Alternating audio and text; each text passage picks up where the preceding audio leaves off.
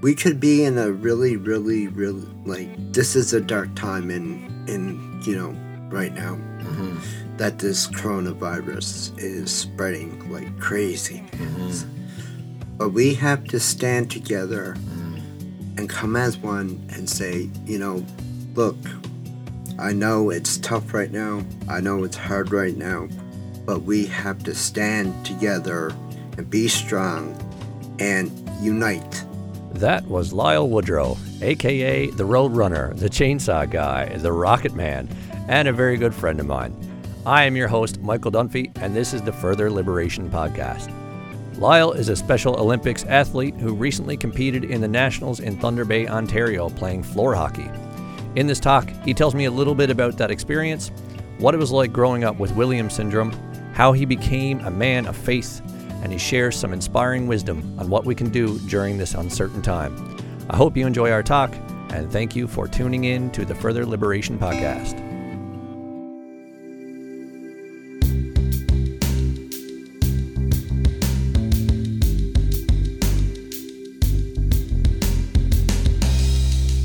All right. And she's going. We're all good. Okay. So, how's it going, Lyle, buddy? It's going good, bye. All right. So I was thinking, before we get deep into some current world type stuff that's going on right now, I want to hear about your trip, because we never got to talk about that yet. No, dude, we haven't. And, Yeah.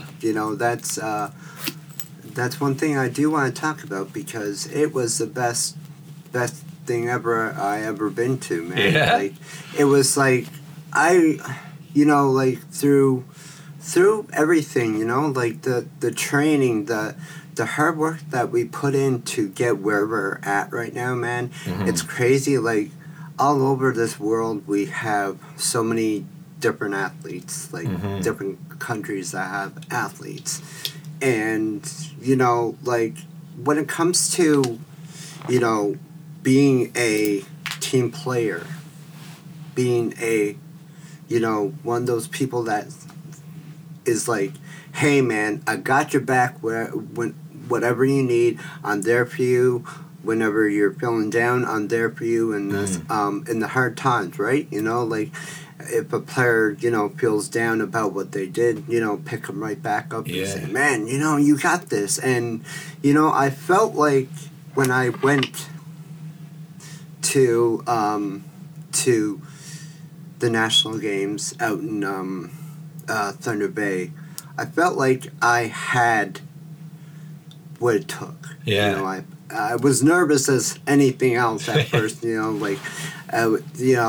just thinking about it, I just had to do my part as, as one of the people, one of the, the athletes. Mm-hmm. And, when I think about what we did out there, we put a lot of heart out there, we gave it all we could, and, that's the main thing, it's not all about winning golds or medals or anything else. Right. It's what you're good at. Yeah, exactly. And that's what the coaches said to us. And, when I think about being the next level of athletes, I only been in this since 2014, and I didn't know where this was going to lead up to. And I came to St. John's about 3 years ago or 4, and how hard it was for me to leave home, because it destroyed me, sort of, because I had put everything on the line just to come here to I'm not saying that I made a horrible mistake by coming here. I made the best decision I ever could have made. But it was hard to make it, eh? Was that the first time you ever moved away from Goose Bay? Yes, it was. Yeah. I was living out in Ontario for 2 years, and I was in a different kind of place. How old were you then? I was about 15 or 16. Oh, okay. So, yeah. So the majority of your life you lived in Goose, and then when you were 15 or 16, you went to Ontario for 2 years, and then you went back to Goose again. Yes. And then you left, came out here 4 years ago. Yes. And that's when you got involved with Special Olympics and playing floor hockey. No, the thing was that I joined up in Special Olympics 2014. Yeah. This was the first time I ever, I was in Special Olympics, when I was about 10 years old. Oh, okay.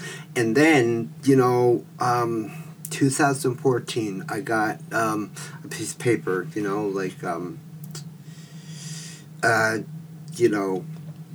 front of me, and I was like, should I get, this could be a chance of a lifetime, during Special Olympics, go to do games and everything else, okay, I had to think about it for a couple of seconds because, even though I was in a dark place at that time, I couldn't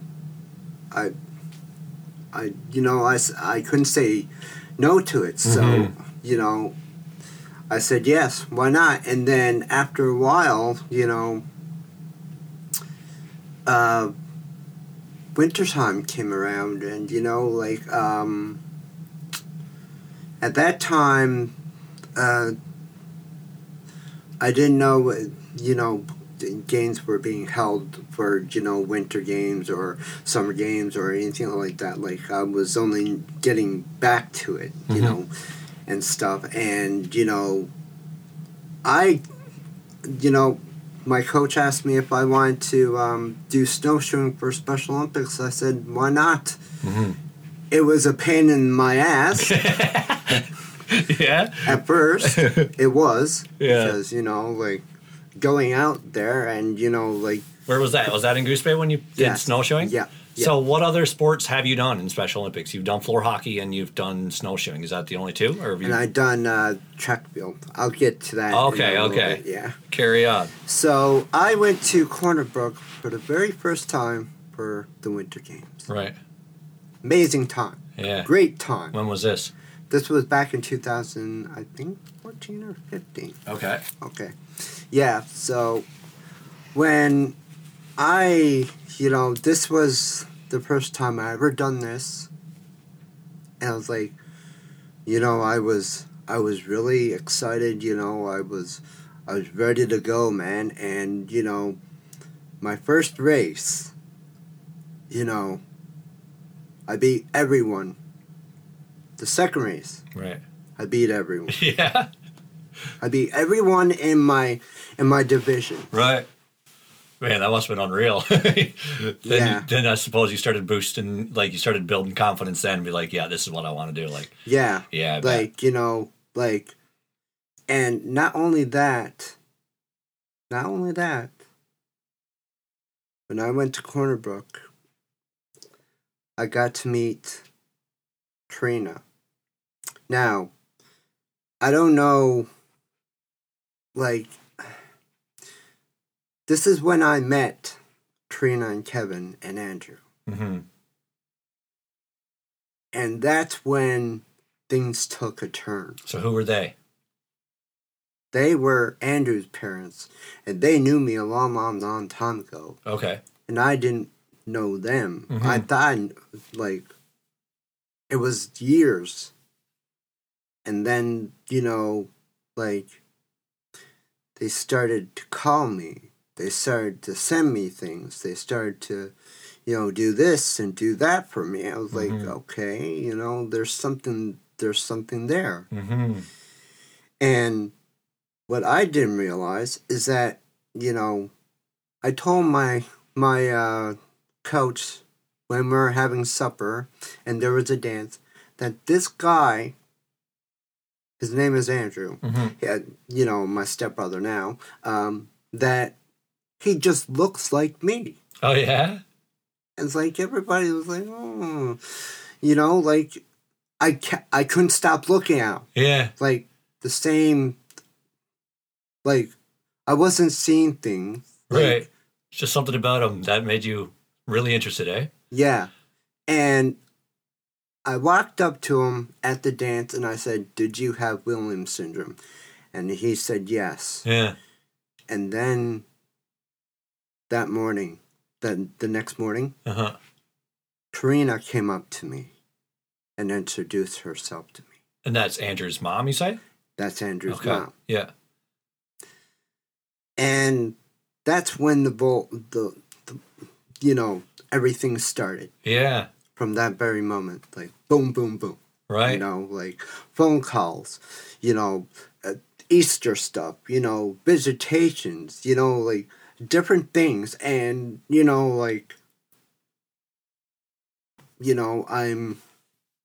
I'm in a place where I am happy. I'm in a place where I feel that, I feel good. So did they like see you and meet you and recognize that you had Williams syndrome too, and then like kind of like take you on as a part of their family? No, the reason why they took me on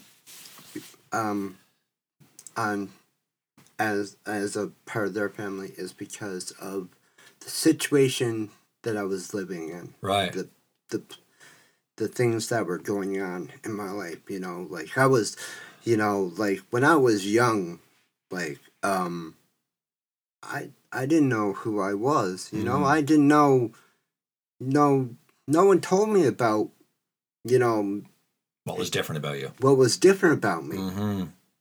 And that scared me, like I bet, man.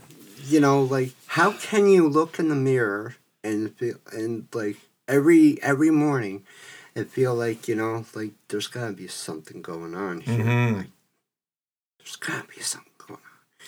So nobody explained to you when you were young, like, No. because you told me that when you were young, like you were in special ed classes and stuff like that, but no one told you why you were different or what was unique about you or anything like that? No.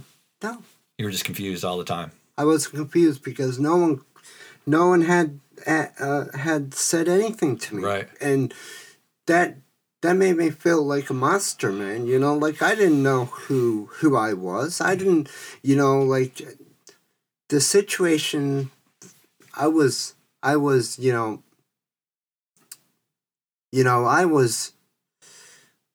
My life has been a complete, just it destroyed me. Most of my life destroyed me because I did not know who I was. I did not know,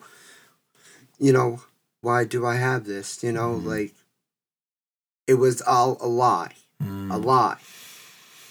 I was a lie. I felt like I didn't belong in this world, sometimes because I was always getting abused and, getting, being told that I was never amount to nothing and, everything else, and it took over me. It made me angry. It made me really angry. Like, if someone didn't tell you when you're like, if someone in your family knew something and they would not tell you, then yeah. You just feel like you're kept in the dark about everything. Yeah, you feel like you're locked in a place where, there's, you feel like there's someone, you see something and then it's gone. So it must have been hard to trust people with that kind of mentality. Yeah, it took me a long time to trust people because people would screw me over. Yeah. Was there anybody in your life that you've had like since the beginning that you felt you could trust or some that you could turn to? Or did that come later in your life? That came later in my life because, like my stepdad was the worst, like everything from, like everything that he has ever done to me will never go away. The pain, it's not something you could forget. No. So when did it start to turn around for you? Well, it started to turn around for me when I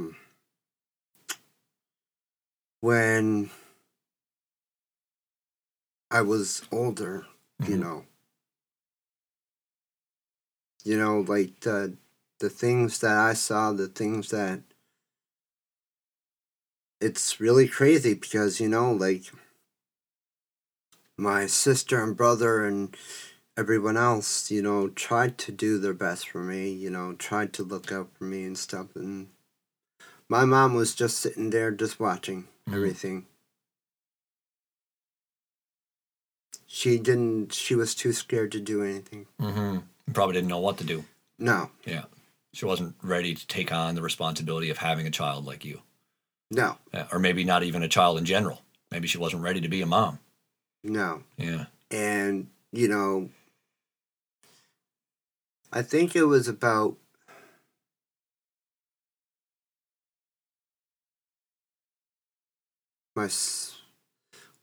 when I, got a whip burn or whatever.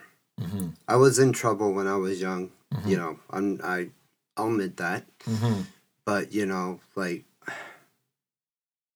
on my 15th birthday, she abandoned me. Good. On your birthday? On my birthday, when I came out of whip burn, I went to the social worker's office. My mom was in there. She gave me a present and everything else. And then, bye-bye. Was that the last time you saw her? No. Okay. No. Okay. I talked to her a couple of times. Right. Yeah. Right. She ever give you any reasoning behind that? Did she ever try to justify her actions? No, because it's pitiful. It's I don't, the gravity, I don't understand the reason why. And, but, in saying that, like, I can't live in the past. I can't, think about the past. You got to grow from it, right? Yeah. You got to choose to move on. Yeah. And that's where I said, like, I'm going to move on, and, when I was 18 and stuff, like, things were, I lived with my sister a couple of years, and then things got bad there and everything else, but not to the point where, there's a lot of hate and a lot of anger with me because, I was different from everyone else. I was, I felt like a person had their head chopped off because I didn't realize that, the person that was walking along the road or the side of the road, had people coming to his side and saying, it's okay. And you never had that? No. I had, everybody told me everything would be okay. And I'm sorry to say this, but it will never be okay. Because, I'm human just like everyone else. I'm not, that's why I'm me. That's why I become who I am because of people that have been, been good to me, Yeah, man.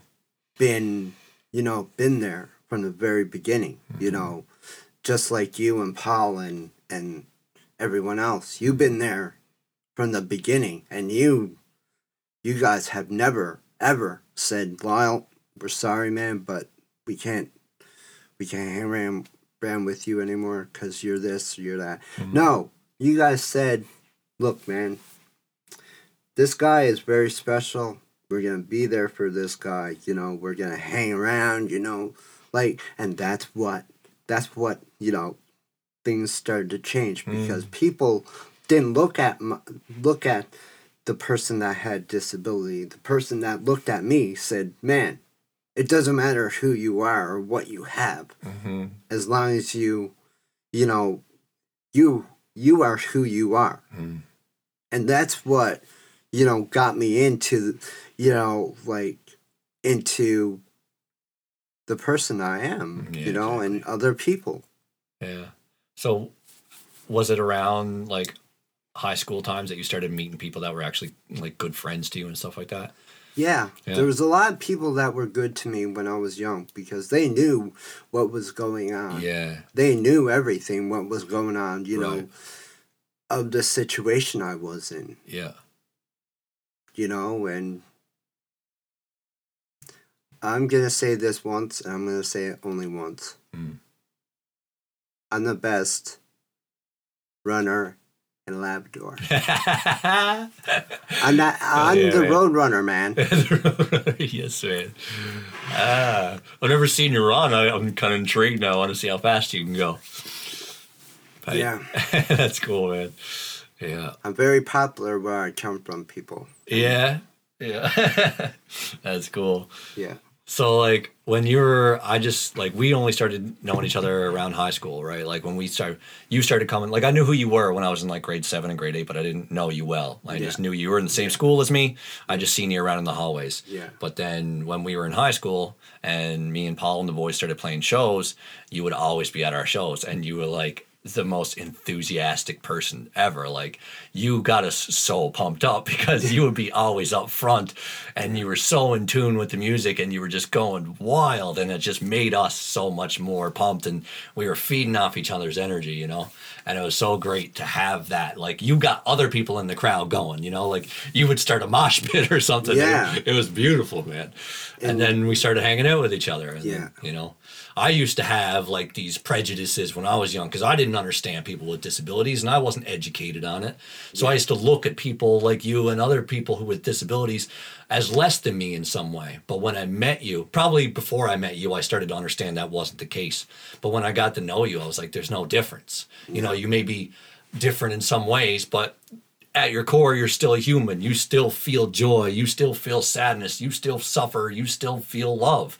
There was no difference, and that's what really matters, right? Yeah. So, yeah, I'm really glad you see it that way, man, because it really means a lot to me that you appreciate that we were there for you because, we were doing our best to be there for all of us. We were doing our best to be there for each other as well as yourself, right? Yeah, and, when I think about it,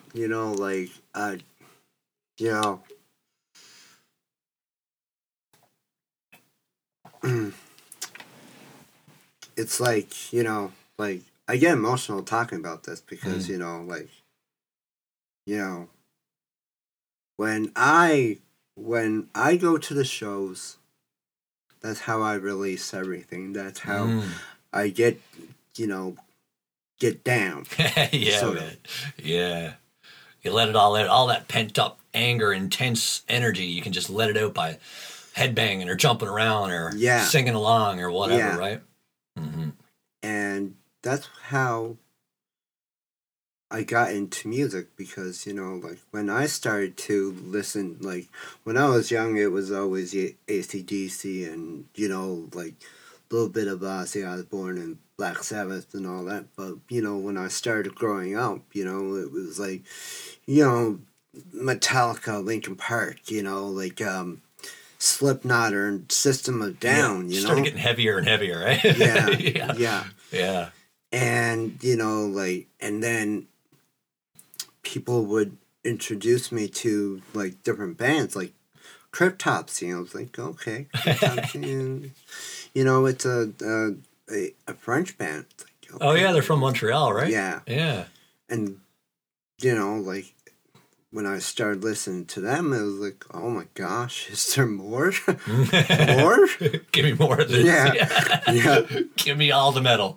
Yeah, man. Yeah. And it was crazy, like, listen to, like, more heavier stuff, like, Waking the Cadaver or Cannibal Corpse. I forgot about those guys. Or like, Cradle Filth, man. Yeah. Cradle Filth is like you know, the first song I think I ever heard was by Cradle of Filth.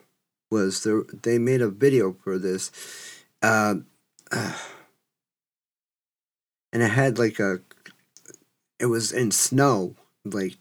Was it Her Ghost in the Fog? Ghost in the Fog. Yeah, that was the first one I heard too, man. Yeah. And, like, I started listening to, like Cradle of Filth and, like, Dimmerborger and stuff like that, man. And, like, I just wanted to explore what I could find, like, when I started listening to, like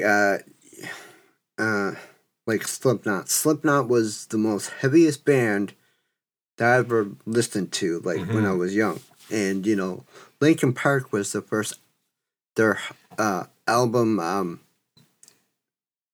the first album was awesome, man. Like, and then I started listening to, like, Disturbed and everything else. But then after a while, like, after years and years, I started to listen to the more heavier, bands. And, I think music is what drives us to do what we do, man, like, as people. Because, like, if you're listening to country music,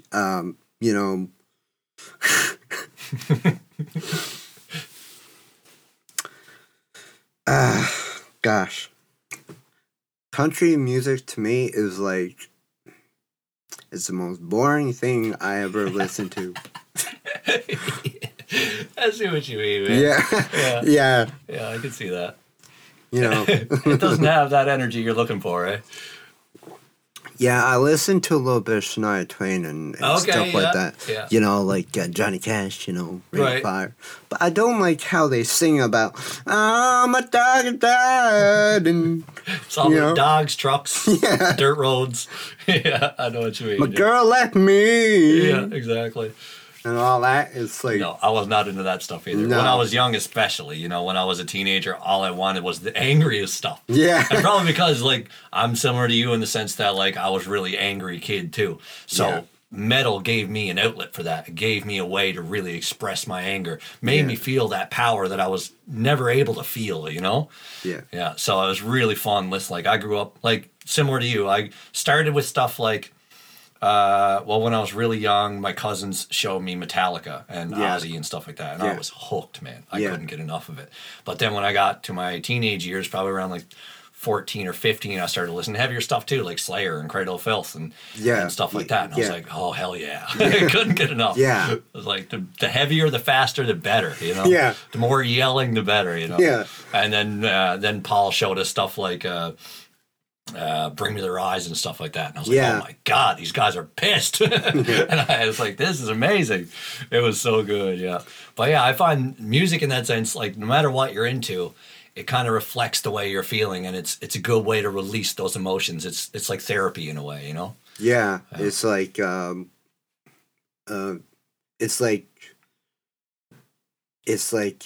helps the mind, and,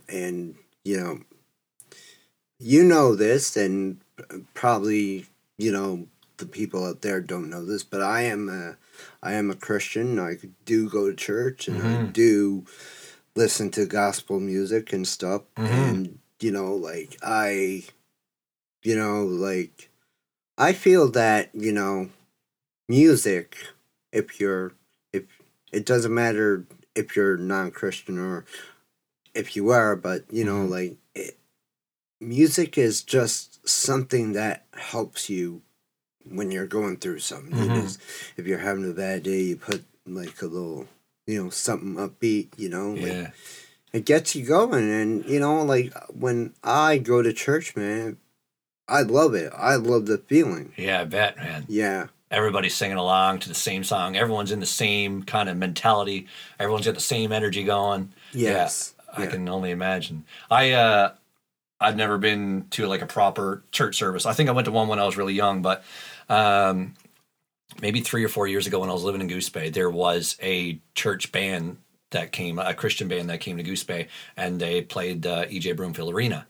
And I went just because at that point I wasn't the same person I was when I was young, where I was like, I was like basically anti-religion when I was young, but my mind is definitely opened a lot more to that. So when this band came, I was like, well, I love live music, and I love the message of everyone coming together and all that love and togetherness. So I'm going to go to this and see what it's like. And I loved it, man. I had such a great time. The band was great. They got everybody up on their feet and singing along and stuff. It was such a cool experience to see everybody in the same room, everybody's in the same mentality, everybody's there for the same reason. It really gives you that sense of community and togetherness. Yeah, it's a great feeling, like when you see, the people that, look out for you and, treat you like family. It's great, man, because, you're not alone, Yeah, exactly. Like, there's people out there that, like, when I go to church, I love it because it, like, it gives me, like, that good feeling, I can live another day, I can, like, the presence of God is all, like, in me since 2006, man, I started going to church when I was, like, in 2006, and then, like, everything just started from there, and, I had some ups and downs, but, I just love church, man. Yeah. Man. I know what you mean, man. Yeah. It's just that sense of belonging. Everyone's there for the same reason. Yeah, it's a beautiful thing. So what... you weren't were you raised Christian? Like, were you going to church when you were a kid? No, I would go to a couple church services when I was little, but I never knew who God was, or, or anything like that. Like. So what made you around 2006 like look at it differently? What got you interested in it? Well, at first I was not, like, I'm gonna be honest on here, okay? Mm-hmm. At first, it was a little bit crazy to me because, these people were happy and, like, talking about this God and everything else. I was like, I don't know. Yeah, like, exactly. I don't know. Mm-hmm. Like, and then, like, people started to, like, I kept on going. The reason why I joined the church is because I wanted to be in a band. Oh, I see. I wanted to be a drummer. Oh, I see. I didn't know that. Or maybe you told me before, but I definitely forgot. Yes, I did want to be a drummer. Right. And then, I started to go to church, like, every chance, like, youth weekends, like, go to different events and everything else, man. It was crazy. It's like, like, I didn't even know they had, like, a convention called YC at first. Okay, yeah. And then I saw a video. I was like, man, I need to save up my money and go to this. Right. It's like, I didn't go to the first one. I was like, ugh. Like, that was back in 2007, but they had one before that. Okay. So I went to 2007, 2008, 2009. Where was it? Was it in Goose, or did you travel for it? We went to, my first one was in St. John's. Okay. Yeah. That's why I love it so much here. Yeah. Yeah. So, like, it was like, it was a lot of fun, man, like, having good times, talking to people, like, having pizza after the, the sessions and everything else, like, go back to the hotel, have a big party. Right. Yeah. It was crazy, man, and it's something I will never forget, and that's why people need to, I'm not here to preach about anything. I'm not here to tell everyone what to do or anything like that. Mm-hmm. I want people to do what they want to do and whatever, you know. That's me, you know. Like, I never been the person, you know, to hand out Bibles and say, you know, this for you or this for you and stuff like that. Yeah. No. But it works for you. It works for me. Yeah, man. And I'm not gonna force anybody to do what they don't want to do. Exactly. That's never been me. Mm-hmm. Yeah, I feel the same. Yeah. Like I feel like I got a lot to say about what I believe these days, but at no point do I ever say you have to believe this. Yeah. I'm here to say that I know what I know to be true, and it has worked wonders for me. Yes. My life has completely like made a 180 because of how I see reality now. Yeah. And if anybody's open to hearing about that and wants to improve their life, I can tell you how I did it with myself. Yeah. And how it can get much better if you change the way you think about things. Yeah, because, you know, we only live once, you know, like we can't, we can't go on, let's say, Mario World or Donkey Kong to get another life. This is the only life we got, man. Exactly. Yeah. There's no please play again kind of thing, you know? No. Yeah, I see what you mean, yeah. You only get one shot, like Eminem said. Mm-hmm. Yeah. And, you know, we only have one life, you know, like, we gotta live this life to the fullest, man, because you never know. You definitely don't know, because, you know, we could be sitting here and then next thing we could be in a casket. Mm-hmm. Mm-hmm. So you got to make the best of things, man. Yes. You got to cherish every moment. Yes. Yeah, indeed. And I just want to tell the people that I love every single one of them. You know, like I love all my friends and family, but I also love the people that have, you know, that are in this world. Mm-hmm. Mm-hmm. Because, you know, like, I've always been taught, you know, to do unto others as they would do unto you. Right, yeah. And that's in the Bible as well. The golden rule. The golden rule. And you can find something similar to that in almost every religion. Yes. There's always something at the basis of every religion that says, you know, treat others how you would want to be treated. Yes. Treat everyone with the respect and the love and the compassion and the kindness that you would want given to yourself. Yes. Yeah. And, you know, maybe there's a lot of different faiths out there, but they all have a lot of similarities, and that's one of them. And that's what we should be focusing on, the ways in which we're similar rather than the ways in which we're different. Yes. Yeah. Because, you know, we could be, you know, we could be in a really, really, really, like, this is a dark time in you know, right now. Mm-hmm. That this coronavirus is spreading like crazy, man. Mm-hmm. But we have to stand together and come as one and say, you know, look, I know it's tough right now. I know it's hard right now. But we have to stand together and be strong and unite because, you know, that's what people need to realize is, you know, like, there's too many things that are going on in this world. There's too many things.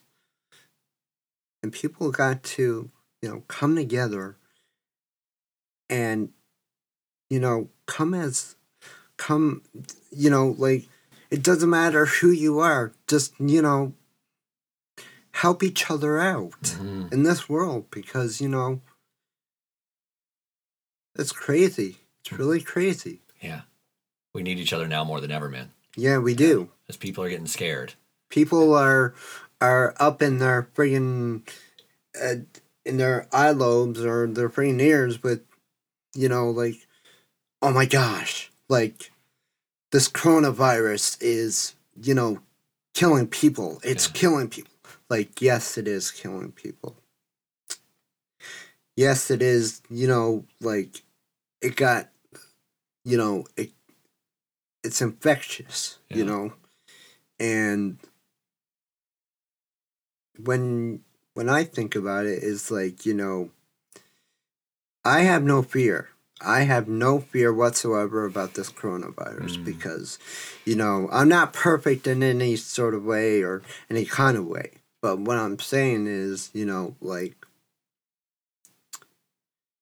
if you're doing the right things that the so-called government or when are saying, you should follow by the rules because like I don't get it. I don't get Americans really because they're messed up.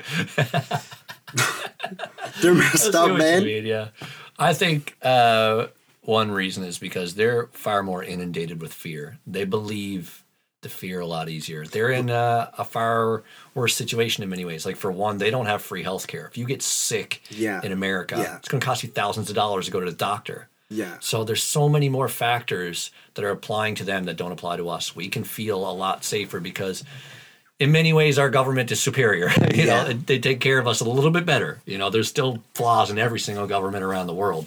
Mm-hmm. But America, they have less land than us, and there's 10 times the amount of people there. They're way more crammed in. They've got, and when you cram people into a small space, you're going to get more heat. You're going to get more tension. You're going to get more fighting. You're going to get more arguing. Mm-hmm. We have the privilege of being in a place where we have a little bit more space. We can afford each other the space to be ourselves and do what we need to do as individuals. Whereas in America, it can be a lot scarier. So that fear makes people crazy, man. That fear makes people do very irrational things. Yeah. So that's why you see them going crazy and hoarding toilet paper or whatever they're doing. I was like, what the heck, man? Like, I saw videos on Facebook. Like, everybody was like, like, come on, what the heck are you getting toilet paper for? Yeah. Like, it's like, it's like, what the heck? You see people, you go to Walmart or go to any kind of store that has toilet paper, and that's God, shelves are empty. Yeah. Yeah, I was really happy to see the other day when I went to Sobeys to get some groceries. That though there were a lot of people there was more people than normal. There was a line up to the cash registers, but everybody was calm and polite. And even on the shelves, there was still loads of food and loads of toilet paper. Nobody bought it all out yet, There was still lots for everyone. And when I was in the lineup, everybody was like being very kind to each other, Yes. And it's beautiful to see. It made my heart really warm. Like I was like, this is nice. And that's what people, that's the whole point of this, man. That's the ticket right there. Yeah, definitely. Like, that's what everybody should be doing, coming together, helping each other out, be like, hey, man, like, how's your day and everything else, man. And that's who I am now. Mm-hmm. That, I don't have the sadness that I used to have when I was young, like, I don't have the anxiety that I used to have. I feel a lot better. I quit smoking. I told you this. Like, last time I seen you, you said that your last pack was like a couple days before that. I was on the vape. Right. Yeah. Okay. Yeah. Yeah, I was on the vape. Yeah. Right. So I gave that up completely. Yeah. Like, how long has it been now? It's been a couple of weeks now. Nice, dude. Yeah. Yeah. That's awesome, dude. Yeah. How do you find it? You find it difficult at times? No. No? Nothing to it, eh? No. Were the first couple days hard at all? No, because I didn't know and realize it was gone, So you didn't need it after all? No. It was just a habit? It was just a habit. Oh, that's awesome, man. Like, I'm so glad to hear that. Yeah. And, like, a lot of people are, like, saying that it's not good for you. Well, you're right. It is not good for you because, it destroys the lungs and everything else. And I'm very happy to say that I'm breathing, I'm feeling good and everything great, else, dude. man. Yeah. Hell yeah. Yeah. You know, it's because of all this, man. And, I just look at it as, maybe I should have quit a long, long, long time ago, but maybe I was going through a lot of stuff and people... Maybe it helped you a lot at those points, right? Yeah, it did. Yeah, exactly. It helped, not to think about it, I would go out for a smoke in the morning and, if I had my own pack of cigarettes, I would go out and smoke well, not heavily smoke, but I would smoke if I went out for a smoke around 1 or something like that, it'd be probably 1:30 or something like that before I would have another one. I used to be a heavy smoker, man. Right. Mm-hmm. But luckily, I just don't do it. Yeah. You're at a better place in your life now where you can choose to put that down. Yeah, I'm at the point where, I don't even drink hardly because I never thought, talking about drinking for a second, it's when I was young, my stepdad was a hard drinker. He was very hard drinker. And my real father, he drank like a fish. Yeah. So, and it was really hard. So, I had a beer when I was 18. I had a beer, just one beer. That was the first time you had one when you were 18? Yes. Oh, wow. Yeah. You abstained for quite a while. Yeah. Yeah. Yeah, because, I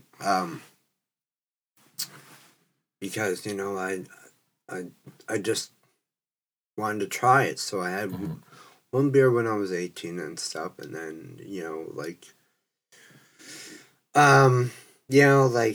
I used to go to the bars and have a couple of drinks and, a couple of dances and stuff like that. And so it wasn't like, I'm going to have one beer and then, oh, I'm going to go to the store and go crazy and get a 12-pack of beer or, right. 6-pack. No, it's like,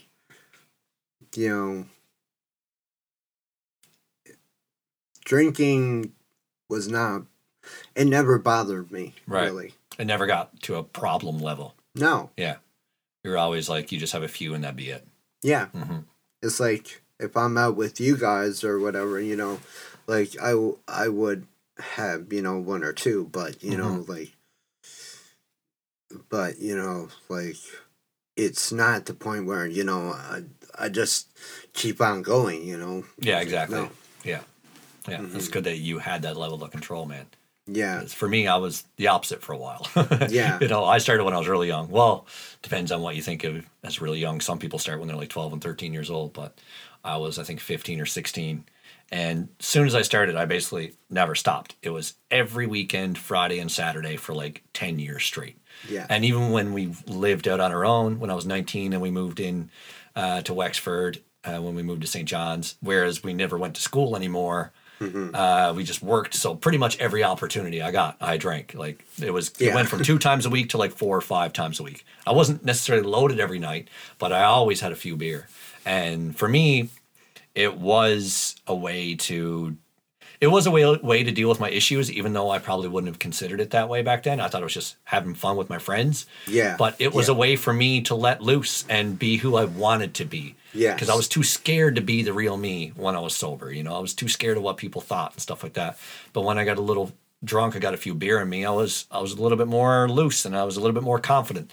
And I could talk to girls better. I could even talk to guys that I wanted to be my friends better. I was funnier. I was more sociable. Yeah. And so I really depended on that. But it started to really take a toll on my health. And I wasn't healthy in any other way either. I never ate well. I never exercised, never did anything like that. So. Well, when I had anxiety and stuff, man, it would totally go down for me.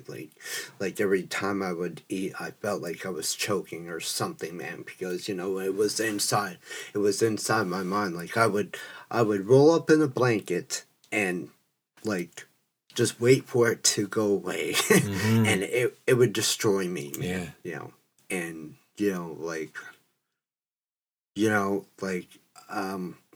it's like if you have anxiety, like I was on freaking depression pills, for God's sakes, like, and that most of it helped me, but I would get headaches from it and stuff like that. Like, and then I went to a youth conference, and then I got freed just like that, man. Freed from it, because like, I didn't need it. I didn't need the pills or anything like that, right, to help me out. Yeah. It was just me. So, like,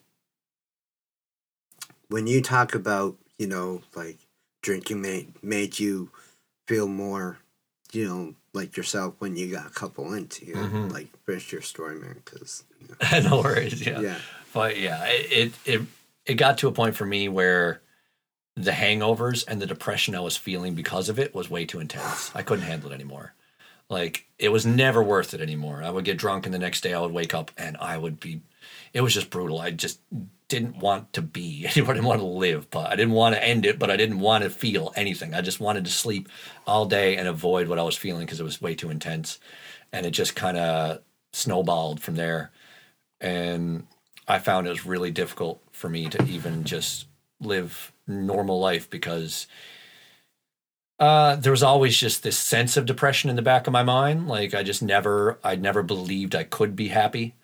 And I found that when I started cutting down at first I was like, I'm going to cut down on drinking. And I started cutting it out. I stopped doing it every weekend. I took like a couple weeks breaks at a time. And I started noticing a difference in how I felt. And then that was around the time that I started trying to be healthy too, started trying to eat better and exercise and stuff. And it made everything better. And then once I felt good just being, where I didn't need to, I started feeling better about myself in every day. So I didn't need that whole thing to make myself feel better anymore. I didn't need that booze to loosen me up. I didn't need it to give myself confidence, because I started gaining confidence in myself just because of who I was. I started to understand who I was, and that's what really made everything change. And then I was just like, well, why do I drink at all? What's the point? I'm not benefiting from this at all. And then I actually started going to parties and being the only person sober, and I was still having fun. Yeah. Like, sometimes it was a little awkward, especially when you're talking to a drunk person and they just repeat themselves for 20 minutes. It's like, they say the same thing over and over and over again. And you're like trying to have an interesting conversation, and they just don't know what they're saying. Yeah. So I was like, all right, I'm just going to leave the party. Like, there's not much point for me to be here anymore. Everyone's way too drunk to even talk. Yeah. So, but I started being able to have fun without drinking, because to me, drinking made everything funner. Yeah. I never even had New Year's. I didn't even have a drink on New Year's. Right, man. Same. Yeah, I haven't had a drink on New Year's in several years, probably. I don't remember the last time, honestly. But, well, people don't know this, but I am not a Newfoundlander or a Labradorian. I was born in Victoria, BC, British Columbia. Thank you very much. Thank you very much. Yeah, you're a British Columbian. Yes. Wow. Not outside Carbonaire people. Right. Yes. So, but Labradorian is in me. Yeah, for sure, man. It's a state of being. When you live in Labrador, like that whole sense of community we're talking about, that is everywhere in Labrador. Yes. Because it's smaller towns, everyone lives closer together. Everyone has to depend on each other a lot more than you would in the city. And I noticed that when I was growing up. Like, when we were growing up, especially in high school, I started to realize how great our friend group was. Like, it was amazing to me. Like, I didn't go to Millie Mountain Collegiate. No, I didn't go to that. Like, I think that was back when, because high school, wasn't it? Okay. You never went to Mealy Mountain at all? No. Oh. No. I never even went to the other place. Goose High? I went to Goose High. Yeah, okay. But I think it was... Because you went to Queen of Peace. I remember that. I went to Queen of Peace, yes. But then when you were in high school, you went to Goose High. I went to Goose High. That would have been grade 10 and 11, right? Mm-hmm, yes. But when you were in grade 12, that's when Mealy Mountain opened. So how come you didn't go to Mealy Mountain? Because I was still in the state. Still in the state of like I did like things wrong, got in trouble and stuff like that. That's why I didn't. Oh yeah, and you said that at 15 or 16, that's when you moved away. Yes. Yeah. Okay. Right. And I didn't even go to is it St. Michael's or? Yeah, St. Mike's was the. Yeah, I didn't even go there. Mm-hmm. Yeah. Mm-hmm. So I knew a lot of people that were going there, but I didn't go there. Yeah. Right. So yeah, it was crazy time. Crazy. Yeah. Yeah. So yeah, like it's funny that we, after all these years, man, we, me, you, Paul, Ben, and all the boys are still like best buddies, man. I know, and yeah, I'm so grateful for that. Man. Yeah, I am too. Our man. friend group is unreal. Yeah, every person we've met over the years that have come into our group, they've always talked about. They're like, man, your friends are just the best. Like they're so nice to each other. They don't talk about each other behind each other's backs, and they're actually real to each other. And I'm so appreciative of that, especially like when we lived at Wexford. We were so real with each other that we all made each other better people. Yeah. It was really cool. Like at first, like there were some points where I never appreciated it much because one thing that we did is that we'd always call each other out like on everything we did wrong or any insecurities we had. Yeah. Like if I was feeling down in the dumps about something superficial about myself, then the guys would like poke fun at me because of it and be like, why do you care about that? It's pointless to care about it. Mm-hmm. And then I'm like, you know what? You're right, man. I don't know why I do care about it. And then I get over it. Yeah. We'd call out each other's insecurities, but it was never in a way to be mean. It was in a way of love, be like, listen, get over it. You're better than that. You don't need to feel sad about that trivial thing, Yeah. And it was so cool to have that, man. And I realized that when we were in high school that we really had a good group of friends.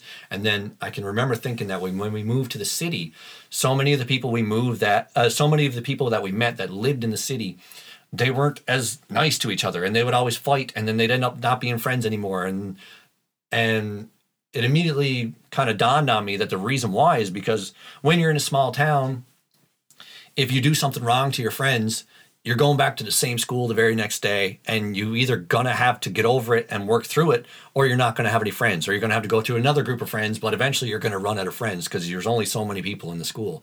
But in the city, if you wrong a certain group of friends and then you go to another group and wrong them, eventually you could just switch schools. You can go to a school a couple kilometers away and start a whole new life. And we started realizing that a lot of the people that we met in the city were doing that type of thing.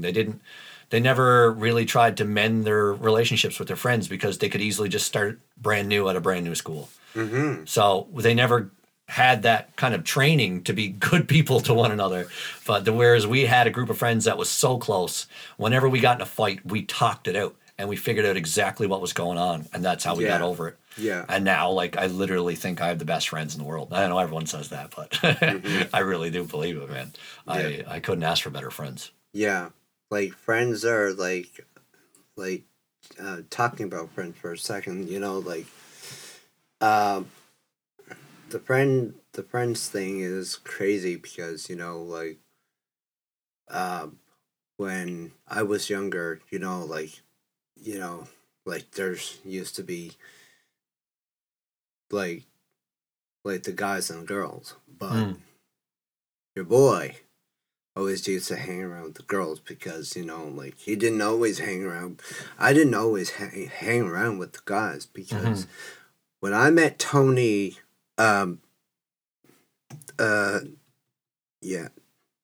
Tony,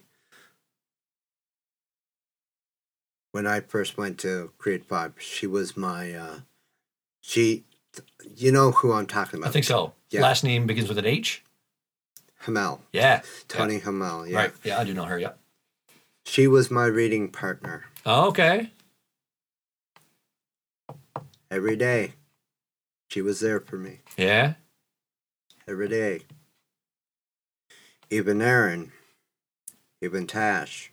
Even Blair. But they didn't realize what was going on. But Tony Tony knew what was going on, and Right. like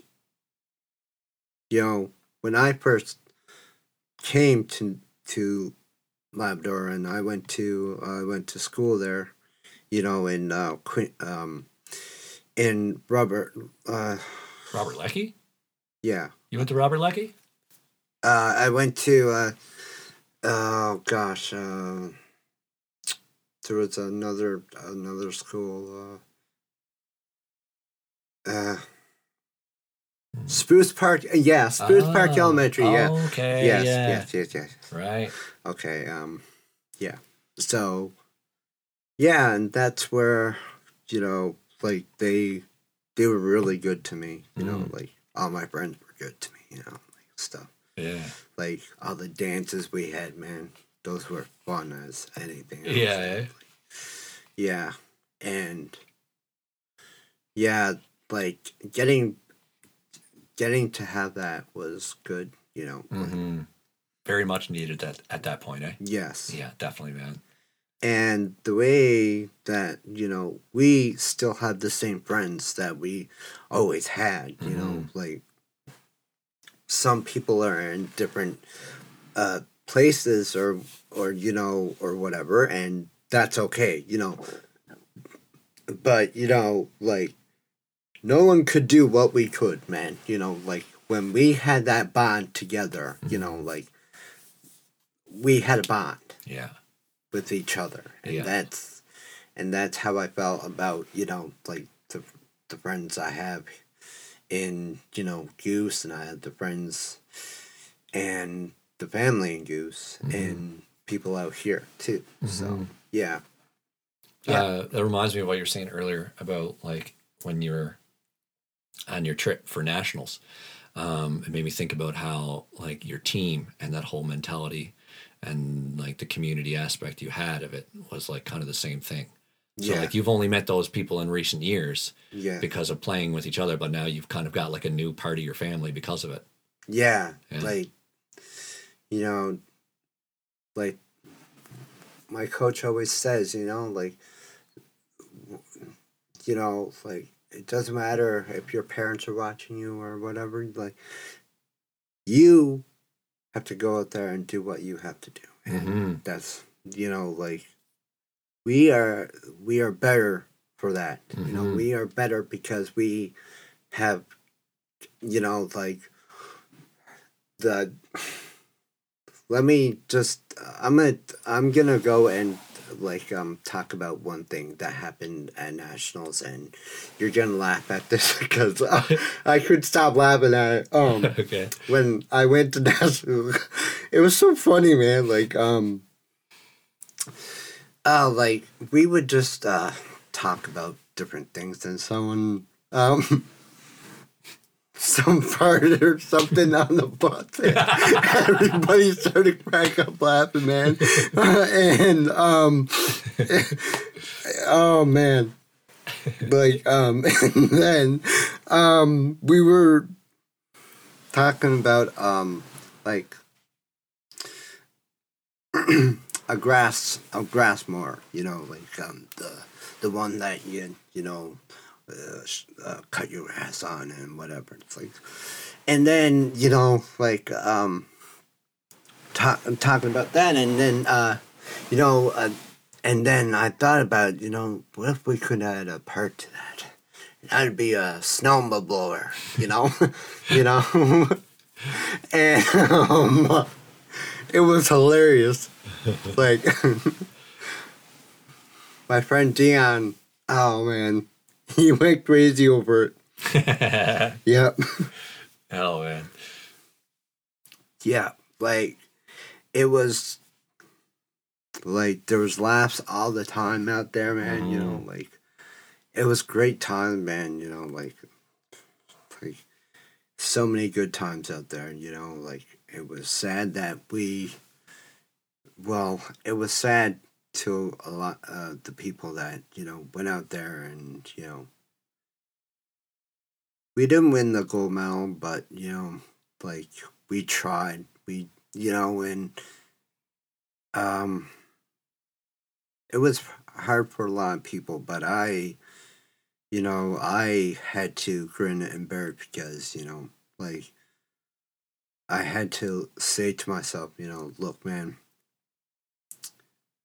you did what you did for your team, man. You put it all out there, help people out there, right? And stuff, yeah.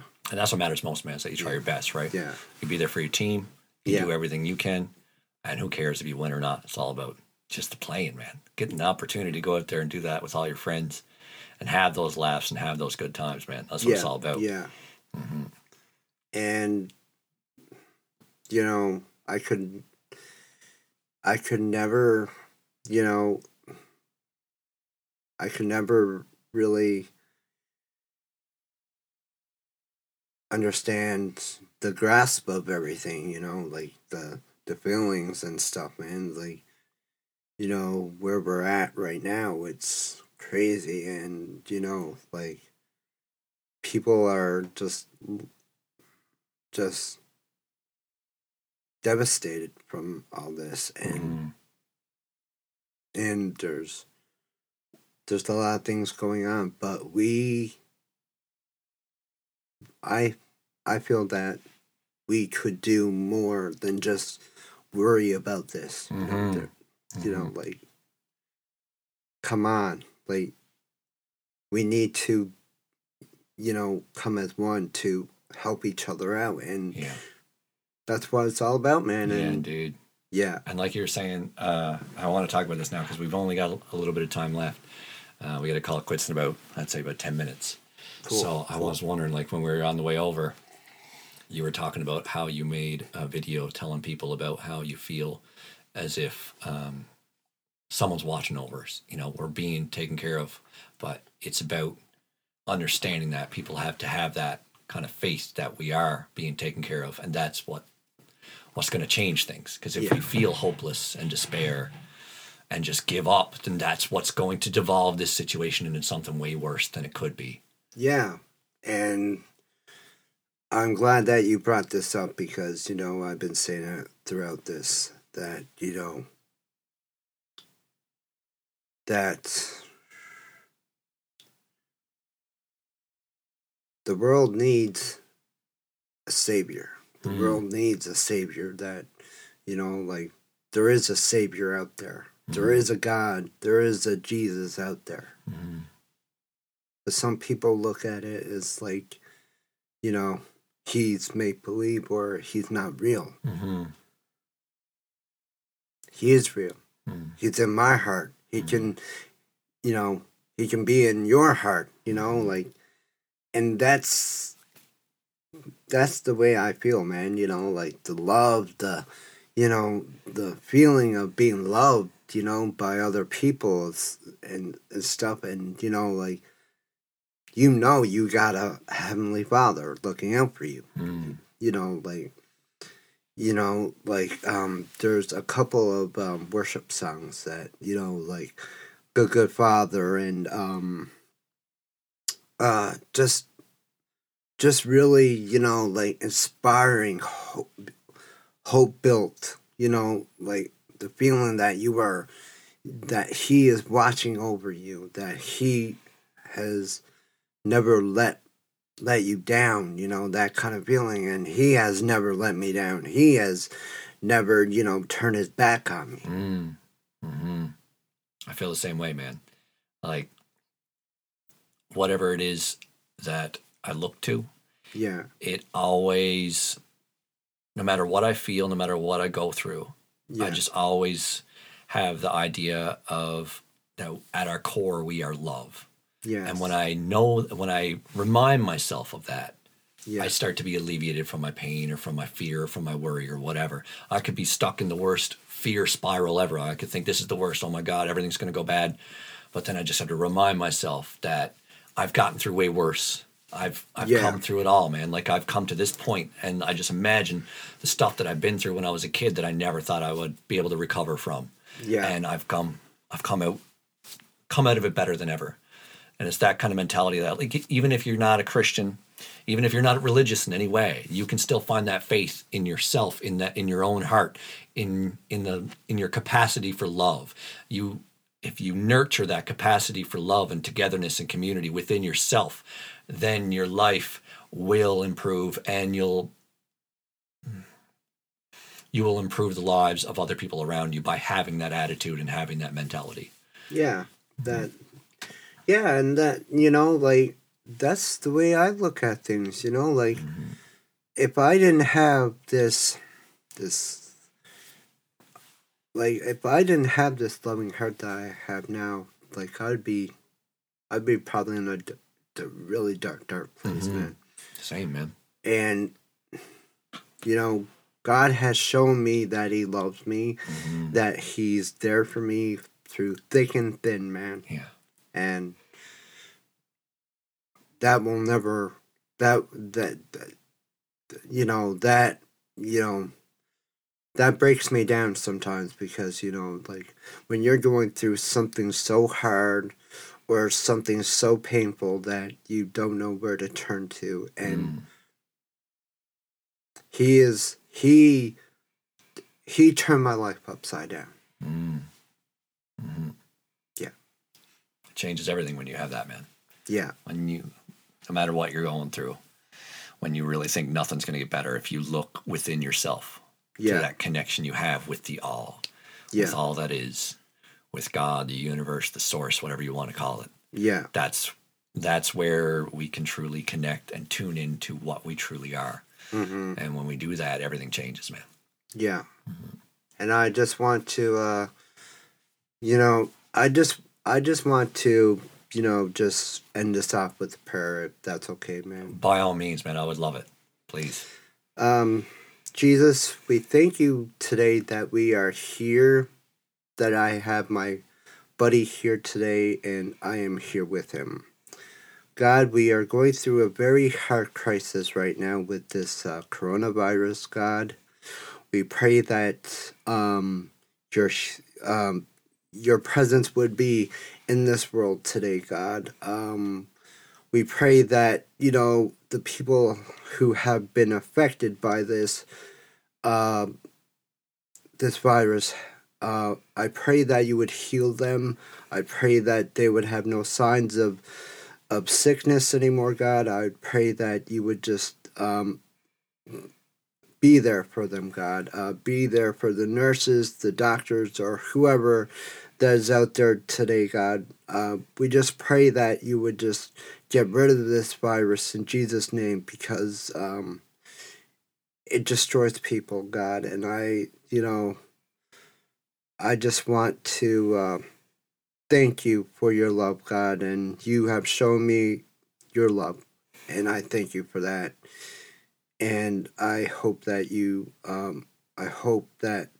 people would understand from from the way I have spoken about you, God, that they would come to understand of your presence and who you are. So thank you, God, in your name, amen. Amen. That was beautiful, man. Yeah. Anyways, Lyle, thank you so much for coming on, man. No problem. Wonderful. No problem, man. I love you, brother. Yeah, I love you too, man. Peace. Peace, man. Rock on, peeps. Rock on, boys.